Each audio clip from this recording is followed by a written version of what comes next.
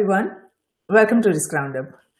Throughout human history, pandemics of infectious diseases such as cholera, plague, and influenza that have been triggered by bacteria and viruses have played a major role in shaping human civilizations. As the world is going through a coronavirus COVID 19 pandemic in a very short amount of time, its rapid spread and lethality is becoming a complex challenge for the entire global community. While the COVID 19 pandemic is still in its early stages, it seems that nations are struggling to prevent its rapid spread within their borders. Now, since the situation is chaotic at all levels and not much data is available for analysis, it is obviously impossible to predict how this will unfold and what will be its future impact. To understand COVID-19 pandemic, I'm delighted to welcome Professor Dr. O. Sean Cupp to Risk Roundup. Dr. Cupp is a professor at U.S. Army. His research publication and supervision of research interests include food and agricultural security and defense support to civil authorities, military operations. He's based in the United States. Welcome, Professor Cupp. We're so very honored to have you on Risk Roundup. Thank you. I appreciate you having me. Wonderful, Professor. So we have hit a major pause and perhaps a reset button as a species.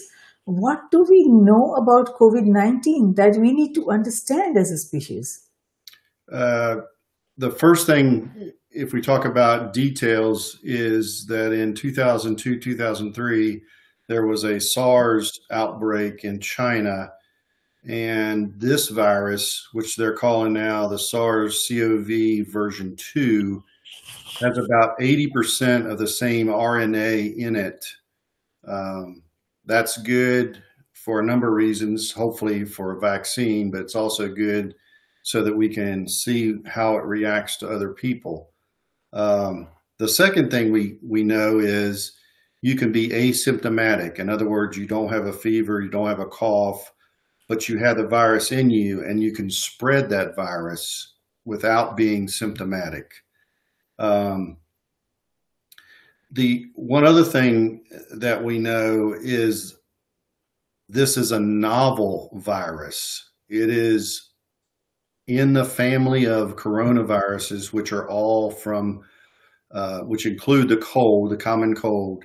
So we have a lot of issues trying to figure out how not to treat the virus, but how to prevent it from spreading and also how to vaccinate people to get them build up an immunity. Unlike the flu, all the different varieties of the flu that we have that circle the globe, we've come up with vaccines, and every year you take a cocktail vaccine, and that pretty much takes care of your immunity for that flu virus.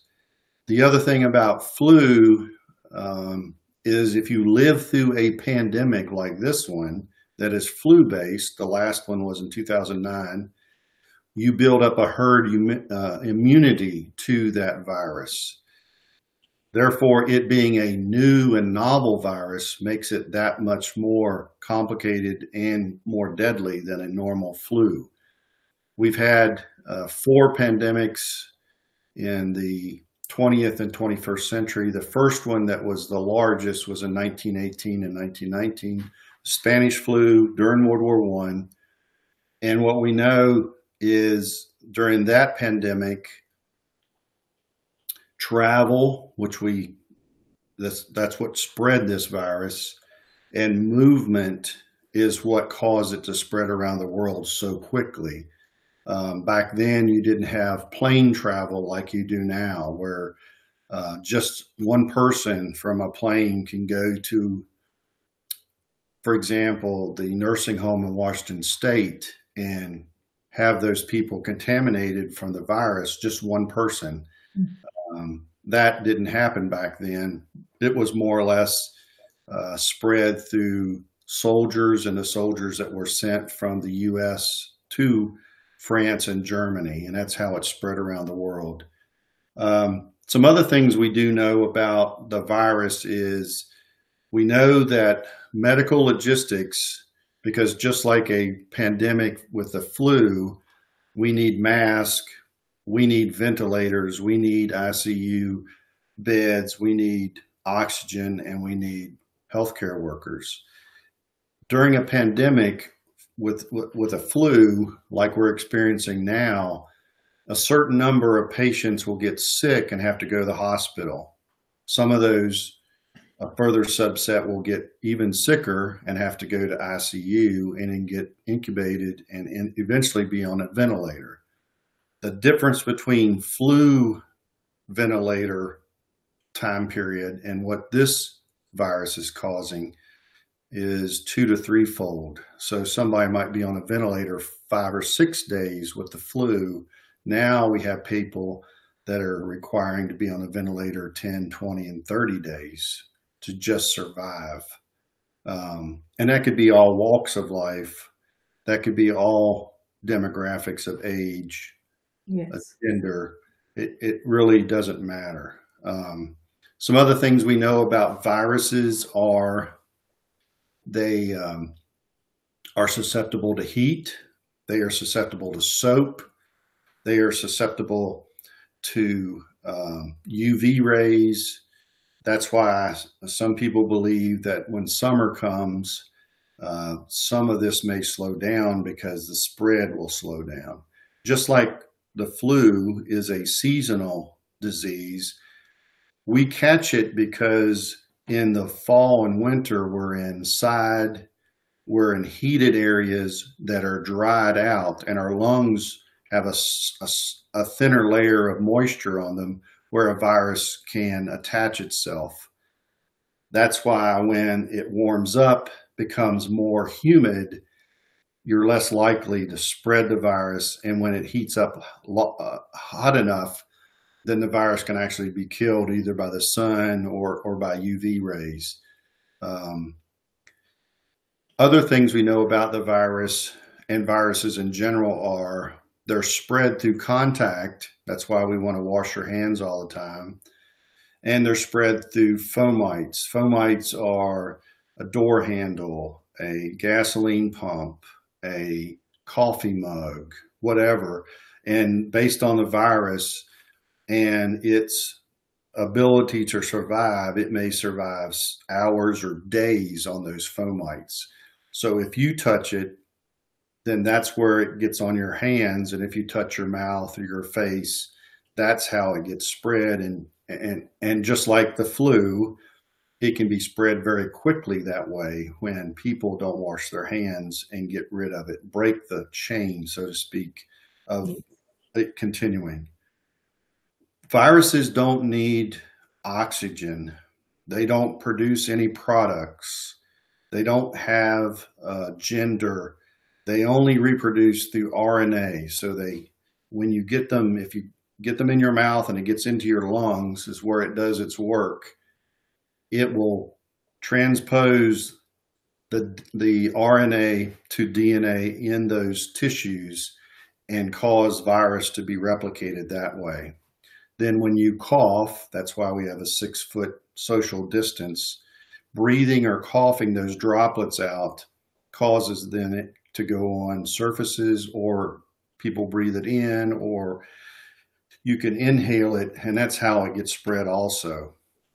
So it's for something that doesn't seem to be very immune to a lot of things, it is rather virulent. We talk about viruses like measles and the flu in something called R naught, which is a number of how virulent it is. For example, if you have the measles, the R naught value for measles is 12 to 18. So that means one child could go into a room and everybody in the room could get measles. However, the mortality rate is much, much lower than the flu or some other virus. The R naught rate for a seasonal flu might be 1 to 2. So that means 1 to 2, 10 to 20% of a room, like 10 people would get that virus and would be able to spread it. Something like Ebola has an R of 3 or 4, so it's very up to 5 or 6. So you can catch it. The problem is with Ebola is the mortality rate is 40 to 60%. So people, it burns itself out, so you can't spread it as fast. So what we have with COVID-19 is a confluence of an R value, R naught value that is easily spread, but the mortality rate is not as high as some of the other viruses. For example, SARS in 2002 and 3 was about 10% mortality rate, those people that got it. MERS, which is another version of the virus that came out in 2012, had a 35% mortality rate. So that's why those, at least the MERS, didn't spread as fast, because it burns itself out. Too many hosts die, it can't spread. Yes. Very true. So your point is right, and that way, we are here at little bit benefit, because yes, it's spreading very fast because of the globalization and the amount of travel and the amount of travel of not only humans but the products and everything that is going on across nations. It gives an opportunity for the virus to travel with that, but at the same time the kill rate is not that much. For it is to our benefit, but there is a lot that we don't know, because it replicates so fast and it moves so fast. So and because it's airborne and it impacts the lungs, the breathing, problems, that is creating a chaos, because we were not prepared to have this many people on ventilators. So perhaps, innovators will have to come up with a personal breathing device that people can use at home, and not many people will need to be hospitalized. Perhaps, robotics will advance, because we will need the work that the nurses and doctors are doing, because at the hospitals, not much is happening except keeping people comfortable and able to breathe. So maybe robots can take over in the coming years, these kind of scenarios, that they can just, provide those kind of services where the humans will not have to be in the front line then. So there are a lot of advances that, the technologies, emerging technologies can help us, cope with these kind of situations. But there is still a lot that we do not know, and we need to know. So what do you think we need to know as a country, that as United States, for us to be able to survive? Because here every day, we are sort of experimenting, we are getting new data, and then we are trying to, come up with a new guidelines. Even CDC is still, playing in the dark. It's still, working with whatever information they are getting every single day. And even the, task force, everybody is trying to gather the data from all countries, and it seems not all countries are willing to share accurate information. So we are still struggling to get the data, so that based on which we can make our informed decisions, so to what to do and how to prepare our country. And I'm sure the same is the case with other countries who are also going through the similar curve line. So what do we need to know as a country to meet these complex challenges? So one of the things is, the idiom, necessity is the mother invention. We have all these new vaccine-based trials. You've heard of the medicine that we've had some success with that's going through trials. We also have a whole bunch of innovative people trying to come up with different ways to do 3D printing of not only PPE, protective equipment, but also ventilators. We have other people from the military and other industry leaders coming up with ways to take one ventilator and making it two, which doubles the number of ventilators we have,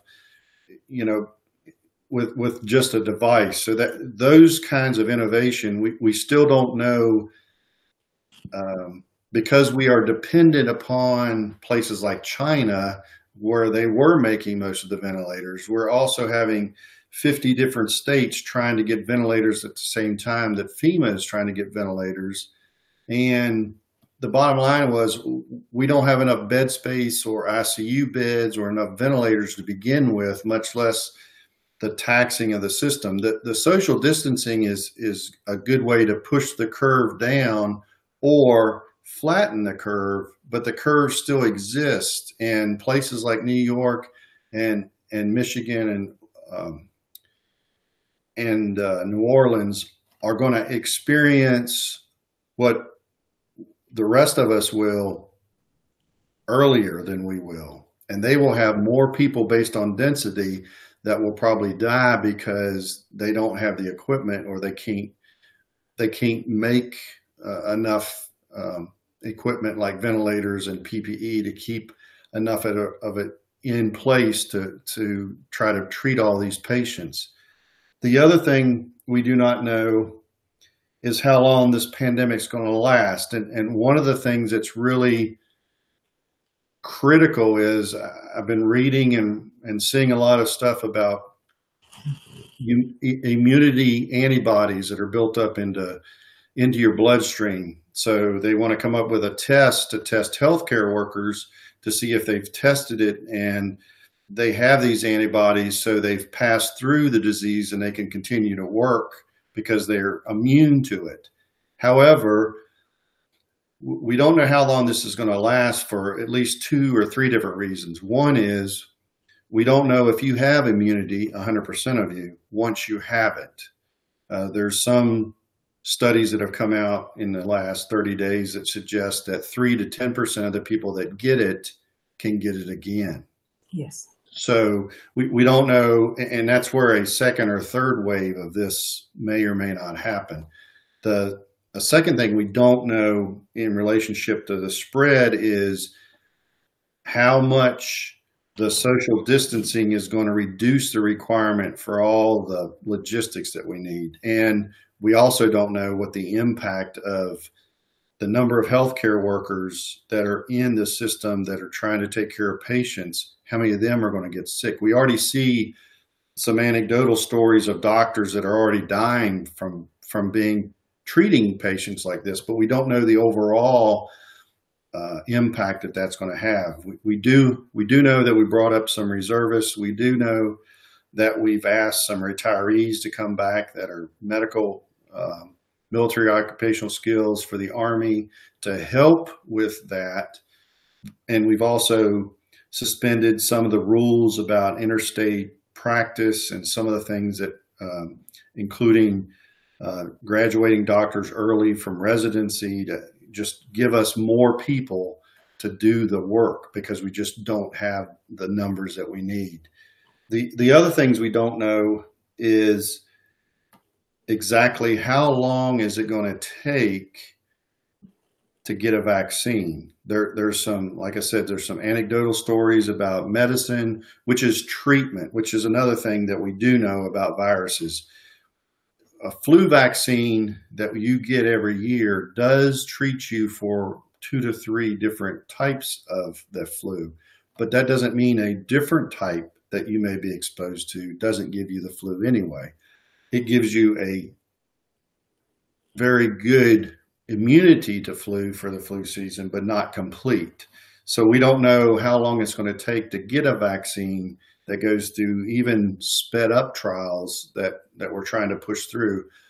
They're talking about 12 to 18 months. Well, they were talking about 12 to 18 months 60 days ago. So that hasn't changed much. We're still pushing that down the road. So trying to come up with some of these other innovative techniques, which we don't know whether they're going to work or not, about giving people immunity antibodies from plasma from patients who have already gone through and successfully fought off the virus, whether those antibodies will help other patients, either one, as a prophylactic to prevent the disease, or 2, as a treatment once somebody gets the disease.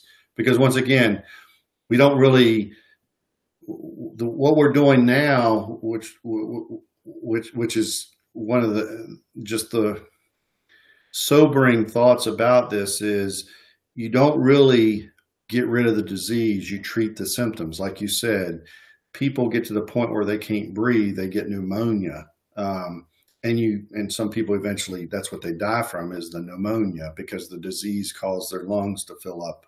So we're not really treating the disease, we're treating all the symptoms that come from the disease. And that's what is even more sobering is, yes, we and that's what uses up all of our resources as far as logistics. Yes, it is very true. And this is very complex because with every disease, not just this COVID-19, but flu and Ebola, disease and HIV, all of those, when we evaluate that virus-based diseases or, bacteria-based diseases, there are some people who, even if everybody else in the family, if we talk about some families, everybody else in the family has flu, but that person never gets flu.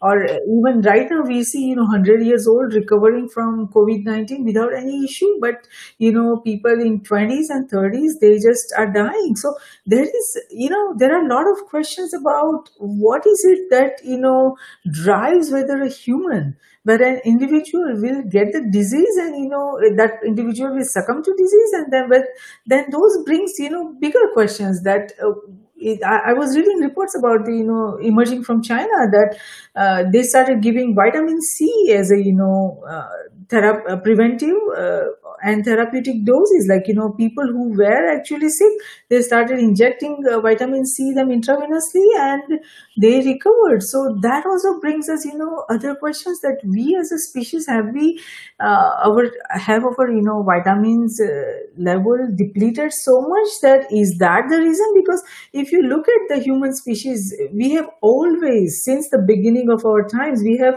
lived in symbiosis with all these bacteria and viruses and fungus in our ecosystem. It has always been there.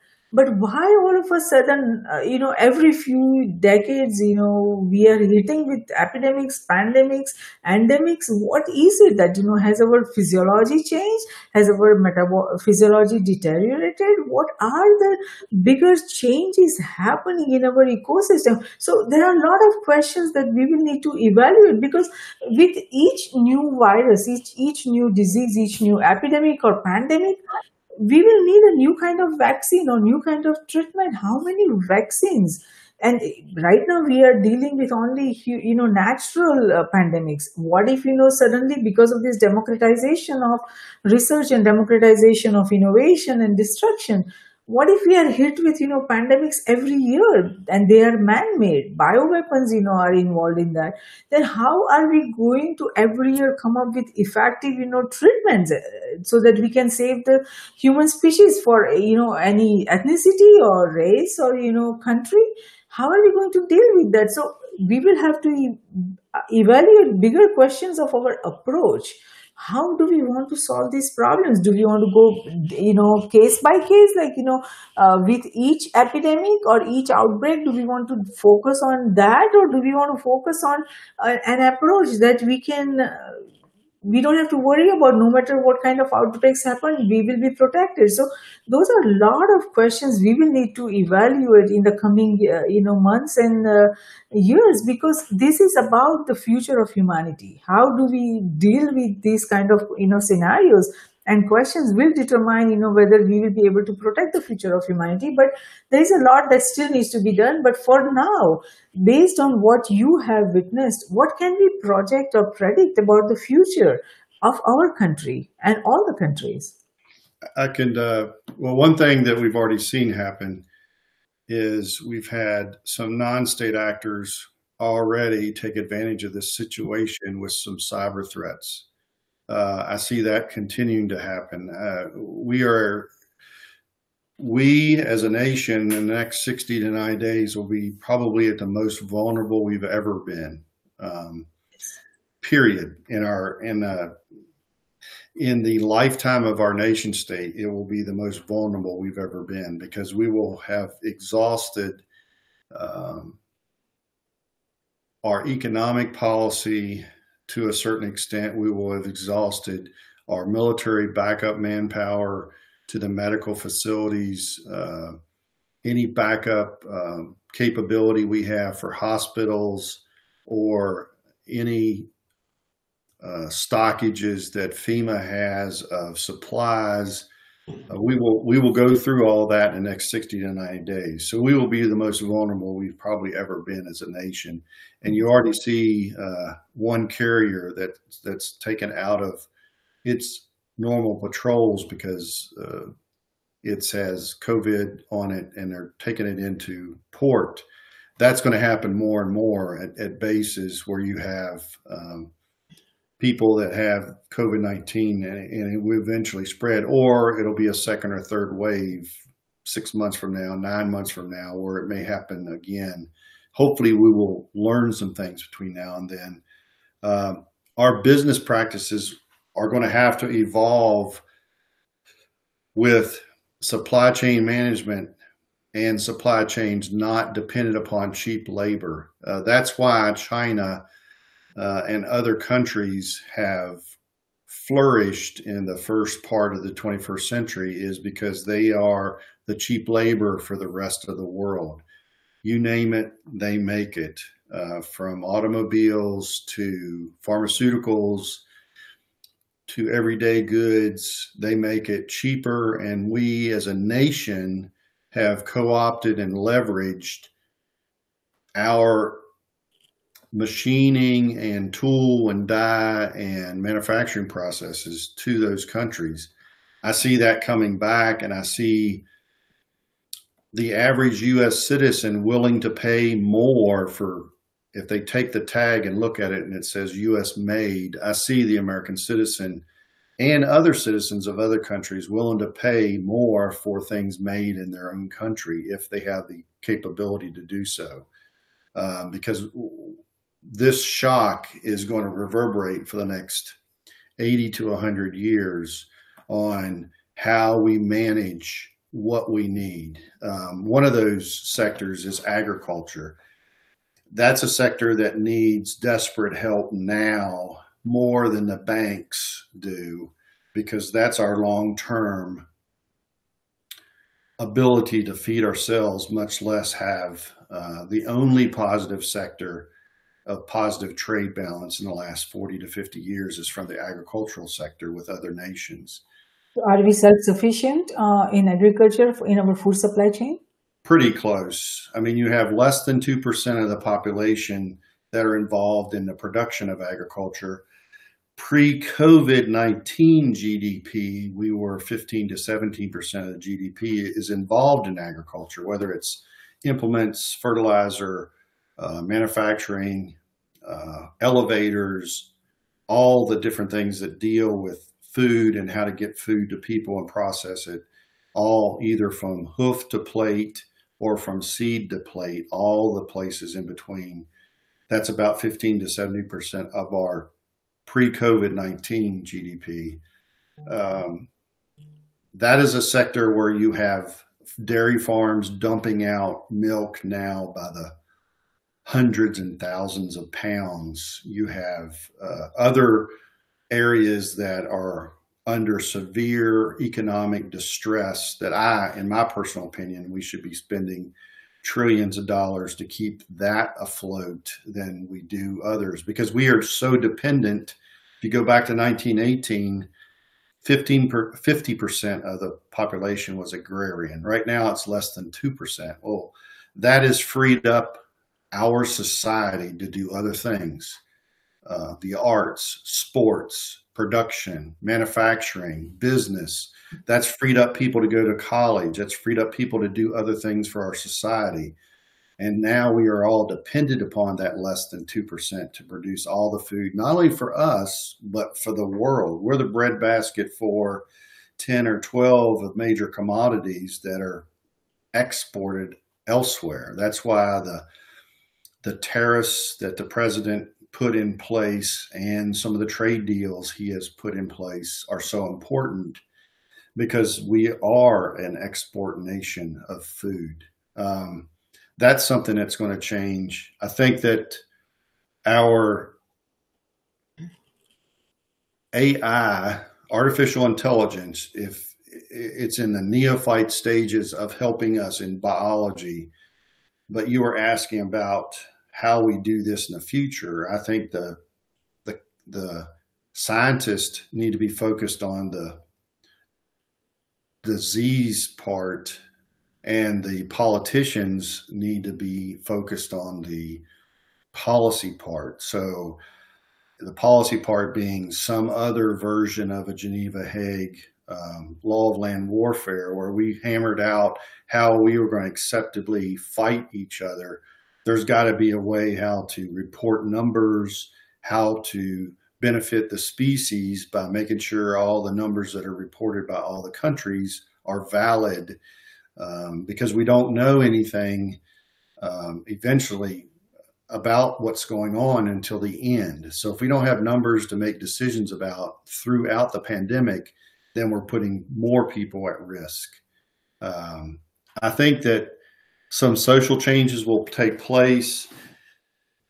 I don't know about sporting events. I don't know about theaters. I think more things are going to be about bandwidth and streaming, just like we're doing right now. This is going to be commonplace, and this is something else that I've been thinking about for decades, since I was a former Army officer and moved around all over the world. We're going to stop moving. Yes. And the reason we're to stop moving is we're not going to want the extra hassle of moving to a new place when we can do it we can telework. We are a nation of movers. I mean, when I grew up, we visited relatives, and then 2 generations later, we see them when we can, but not nearly as many of them as we did when I was growing up. I see that coming back because I think the connections that people make now, personal, once this is over with, are going to be more treasured than they were before. People are going to take more value with that. That's why people are not going to move. They may move to go get an education, but they're not going to move every 3 to 5 years like have happened the last 20 to 30 years in our country's culture.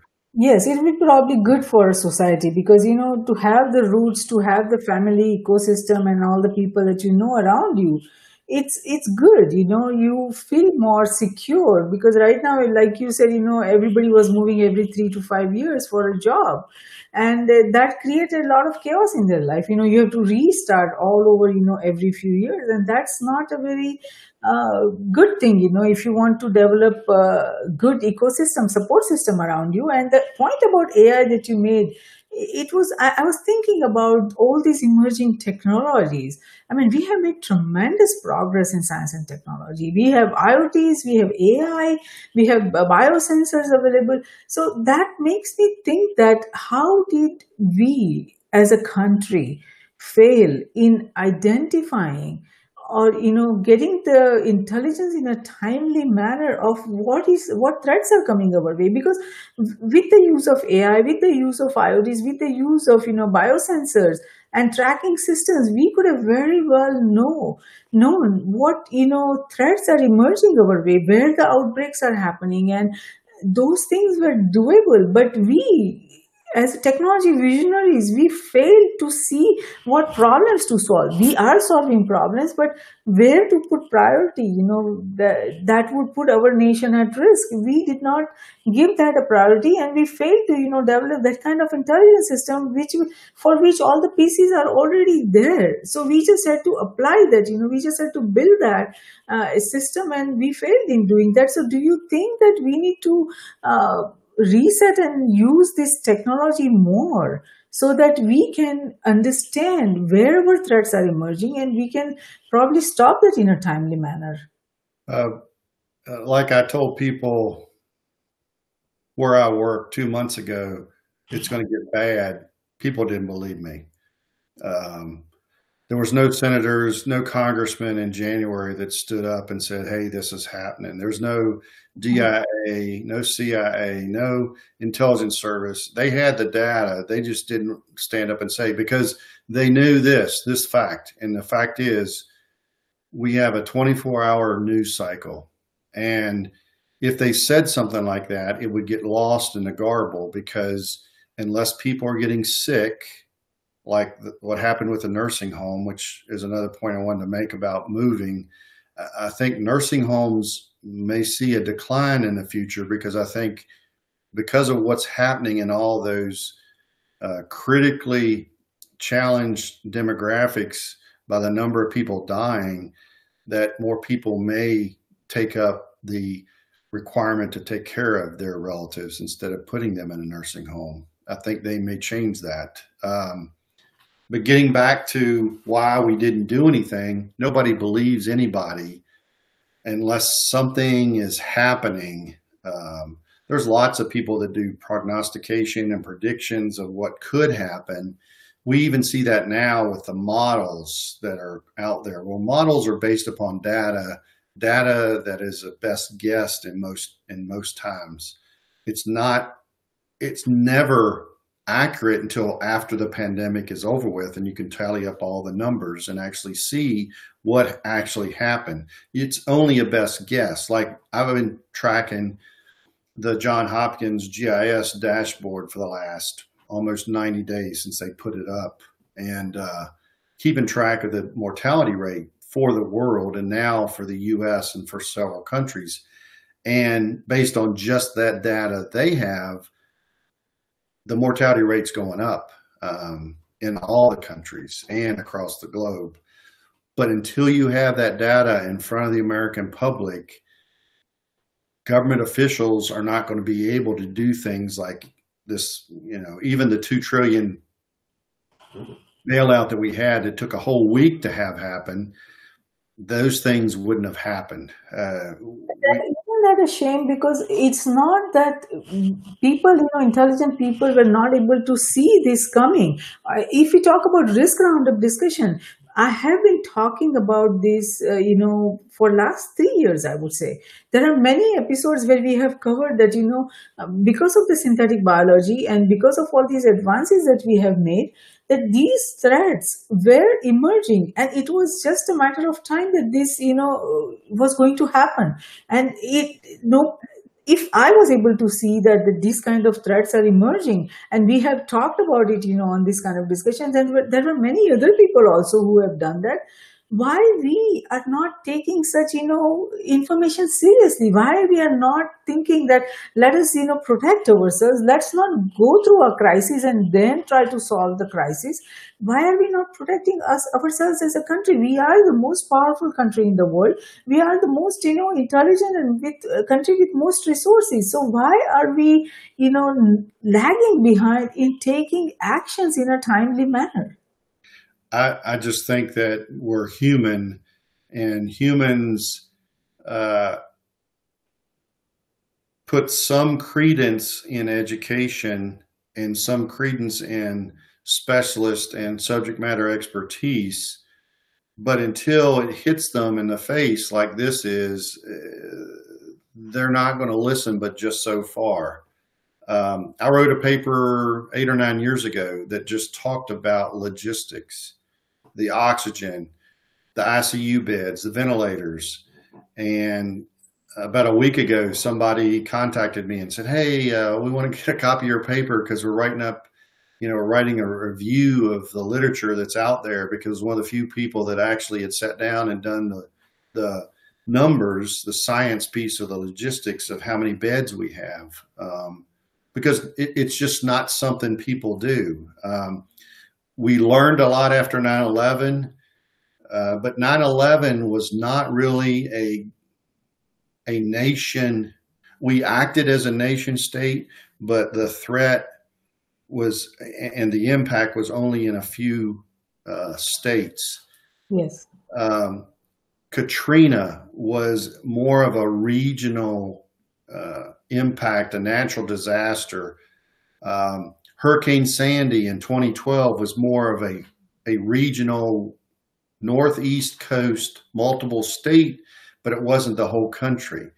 And because we haven't had something like this for almost 100 years or over 100 years, because the other three pandemics killed a lot of people, but didn't spread across the globe like this didn't impact the economy. And you had asked earlier about why as a species are we becoming less strong with immunity. And I think it goes back to travel. And you could take this all back to historical records, the Black Plague or all the other pandemics we've had.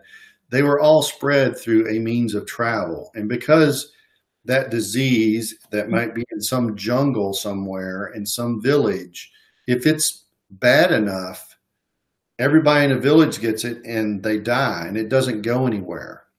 Because this is a less virulent version of a virus that doesn't kill everybody. And now that we have all these modes of travel and there's no, big brother check-in and everybody doesn't have a chip and we're not checking everybody where they're traveling and how they work and who they're in contact with, then you have people going everywhere. I read a story that happened in February in Albany, Georgia. There was a funeral and a common law wife died. They found out that the guy died from COVID-19, but then like 26, including the pastor, died that went to the funeral because they were all there. And this was all pre-movement, pre-stop movement. So it was just a tragic confluence of events that happened, but we're going to hear more and more about that. So how does that impact what we do in the future? Well, what it's going to do is one of two things. We're either going to listen to ourselves and say, okay, black swan events like this can happen, so we need to prepare for them. So here are the 30 things we need to do. We just need to spend money on, we need to focus efforts on, we need to work on as a country. Or the politicians are going to get involved and say, oh, that's our one black swan event for 100 years. So we don't need to worry about it anymore. So now what we need to focus on is X, Y, or Z. So I see that happening. One of those two things happening. Now, maybe a blended version of those two things will happen. Maybe we won't be as partisan in our politics as we have been for the last 10 or 12 years. Maybe we'll come to some coalition building or collaborative thinking on the political side that says, okay, yeah, this is a black swan event, but based on what happened, because everybody doesn't die in that village and that virus goes everywhere in the world inside 30 days, and then it'll go everywhere else, we need to do some things if we're going to continue to have air travel, connections, and interconnect modals and nodes of travel across the globe. And then there'll be the other part of that blended version of policy will be, well, yeah, this was a black swan event, so we're not going to spend as much money as we could or should because we need to worry about, whatever the flavor of the month is for whatever political gambit that we need to go on that may or may not benefit everybody, but will benefit some lobbyist or lobby group. Yeah, I agree. I hear you because that is the way our society operates, and that is the way our government operates. So you're absolutely right. But I think it is these events should teach us a lesson that this is not just about globalization versus protectionism. This is about building resilient systems. Because right now, as we are, witnessing this whole COVID-19 pandemic, impact and lethality, we are also witnessing the lethality and impact of, having China as a manufacturing nation for everyone. So we are also talking about the dependency, on China. It's a pandemic of dependency on China. So all the systems are, almost failing because, that is a manufacturing hub. So we will need to ask these serious questions. In fact, my first book on the global age, that was all about this, that, I had started asking questions that time that, with the way we are doing things, with the way we have built systems, we need to evaluate whether these are the resilient systems if something happens. I mean, it looks like, the book that I wrote about 7 years back, that it's so very right on that we are hitting all those, questions right now. And we need to, if we want to stay as a country, self-sufficient and secured, and not vulnerable to all these threats that are emerging and surrounding us right now, we will have to start, talking about these bigger questions. And it seems that, politics is always going to play, very important role in all that. So how do we educate these politicians? How do we create the right sort of mentality in all these politicians, so we can come up and we can all come together and not have this divide between Democrats and Republicans, and we can come together as a country for the better tomorrow for all of us. I think the 45, well, the 3 weeks of intense COVID-19, but the last 45 days of stepping up into this 3 weeks, and then the next 6 to 9 months, the American populace are we're going to deal with some other things that nobody's thought about. And that's going to have an impact on how things happen in the future. Resources are going to run out, and there's going to be civil unrest. There are going to be civil disturbances. And I don't think anybody Really think is that? talking about that. I mean, it's just like what you said before. Why didn't anybody listen to us? Well, nobody's going to listen to me because, that'll never happen. Oh, well, we thought that a pandemic of this site would never happen. The last time it happened was 102 years ago. So we can't have. We had civil unrest in Ferguson. We had civil unrest in LA. We had well, the problem now is we don't have civil unrest in little places. It's all over. And we don't hear about what happened in China, but I guarantee you they had civil unrest in China. When you lock down 65 million people in Hubei province, even though they're an autocratic government, they had civil unrest of some level. Yeah. Because resources like groceries, pharmacies, and hospitals are going to become critical centers of services and goods that we need. And depending on where you are, especially in urban areas where there's a lot of people dependent upon a corner pharmacy or a hospital or grocery stores, that's where we have the ability to have some people get into civil disturbance, civil unrest, because resources are going to run out. They are.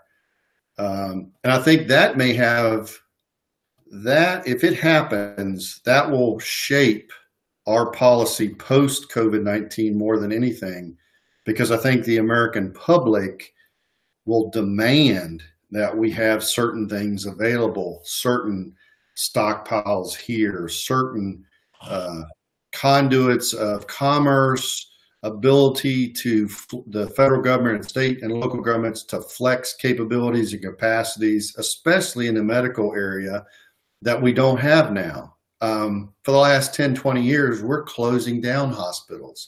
Country, county hospitals are closing down. Hospitals are no longer having 24-hour surgical services. We've been doing that for the last 10 to 20 years because they don't have enough patients. They can't pay for it. The capacity goes away because they get shut down or they curtail services.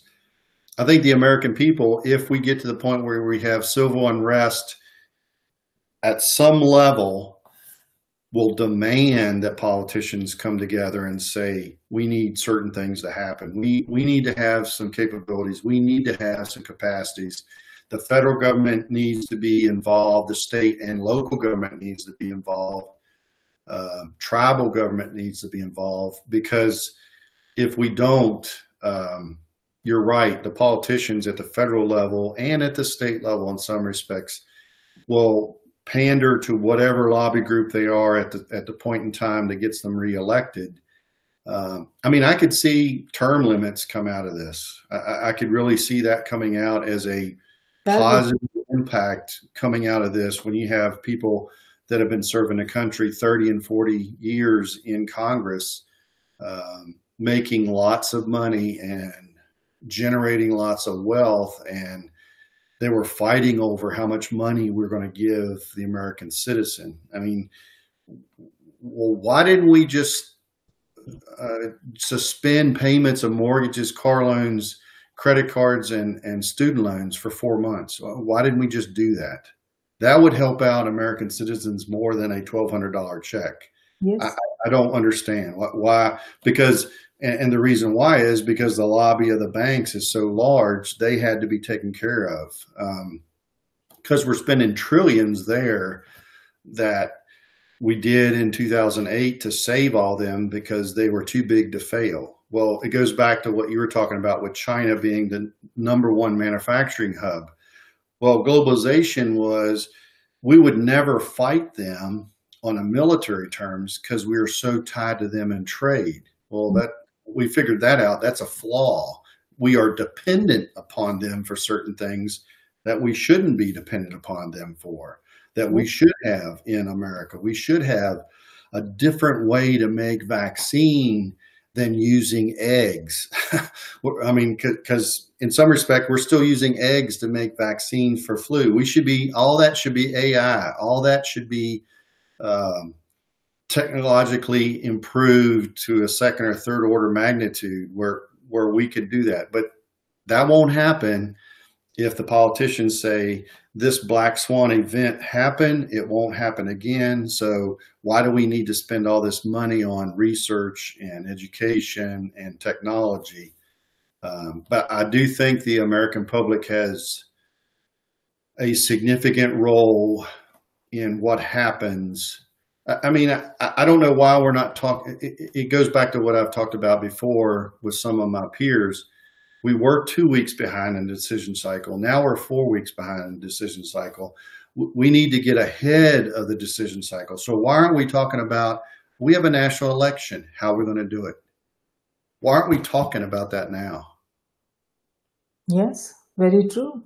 And why are we talking about, why are we worried about sporting events? And and I'm not taking anything away from that, but we should be worried about the continuation of operations of the U.S. government and all the sovereign states and territories. That's what we should be worried about. And how we do that, well, elections is a big part of that. We should be worried about, and we should figure out how the House of Representatives does a vote without being physically there. Yes, very true. And all that is not happening, those discussions, because, yes, thought leaders like, me and organizations like Risk Group, they are all actively working on it. But look at our media. Their focus is entirely different, and they are, brainwashing people in becoming more and more ignorant and becoming more and more focused on irrelevant things every single day, 24/7. So that is, we will have to change that. Yes, there are a lot of podcasters, there are a lot of thought leaders and visionaries that are trying to change all that. But it's a slow process. It's going to take time before, people will walk away from, watching these, CNNs and all those, channels, MSNBCs and Foxes and all that are all driving their propaganda. It is no longer accurate news. So that is a real shame that, we cannot, discuss anything intelligently. We cannot prepare our citizens, our country for, better tomorrow. We are just so focused on, our partisan, propaganda and agenda. So all that has to change. And I hope that what you are saying, those changes will happen and the citizens are able to demand that, because I think it is time. Everyone needs to demand certain, constructive changes for our better tomorrow, for our security. So having said that, what would you like to tell our global viewers and listeners? I hope that this is a time for pause, and people are going to be in their homes thinking about things, reading, studying, making themselves better to provide input to the decision makers in the next 6 to 9 to 12 months. And hopefully those decision makers at whatever level will listen, because we've had people focused on their families, focused on their work at home, not in a cube or an office somewhere, but at home, focused on these problems. And hopefully they'll come out with recommendations on what we need to do in the future. Other pandemics and other issues have brought leaps in thought and logic in the past. Hopefully that will happen again with this pandemic. Some people will come up with some innovation. Some people will come up with some better ways of doing things, and hopefully the decision makers will listen to them. Yes, let us all hope that, because that is the need of the time. So thank you so much, Professor Cup, for participating in Risk Roundup today. We appreciate your thoughtful insight on the pandemics and what we as a country, where we are, our current state and, future impact, and where we need to focus on. And I'm sure our global viewers, I'm sure that the global viewers and listeners would also benefit, because they can also translate this knowledge into their country's struggles, and they can, benefit from the information you provided today. And as a result, this Risk Roundup dialogue has been of service, and we thank you for that. Thanks. So Risk Group is a strategic security risk research platform and community, and our strategic security community and ecosystem is the first and only cross-disciplinary and collective community that is made of top scientists, security professionals, thought leaders, entrepreneurs, philanthropists, policymakers, and academic institutions from across nations collaborating to research, review, rate, and report strategic security risks to protect the future of humanity. Add your voice to risk groups. And until next time, I'm Jayshree, host of Risk Roundup, signing off. See you next time. Thank you.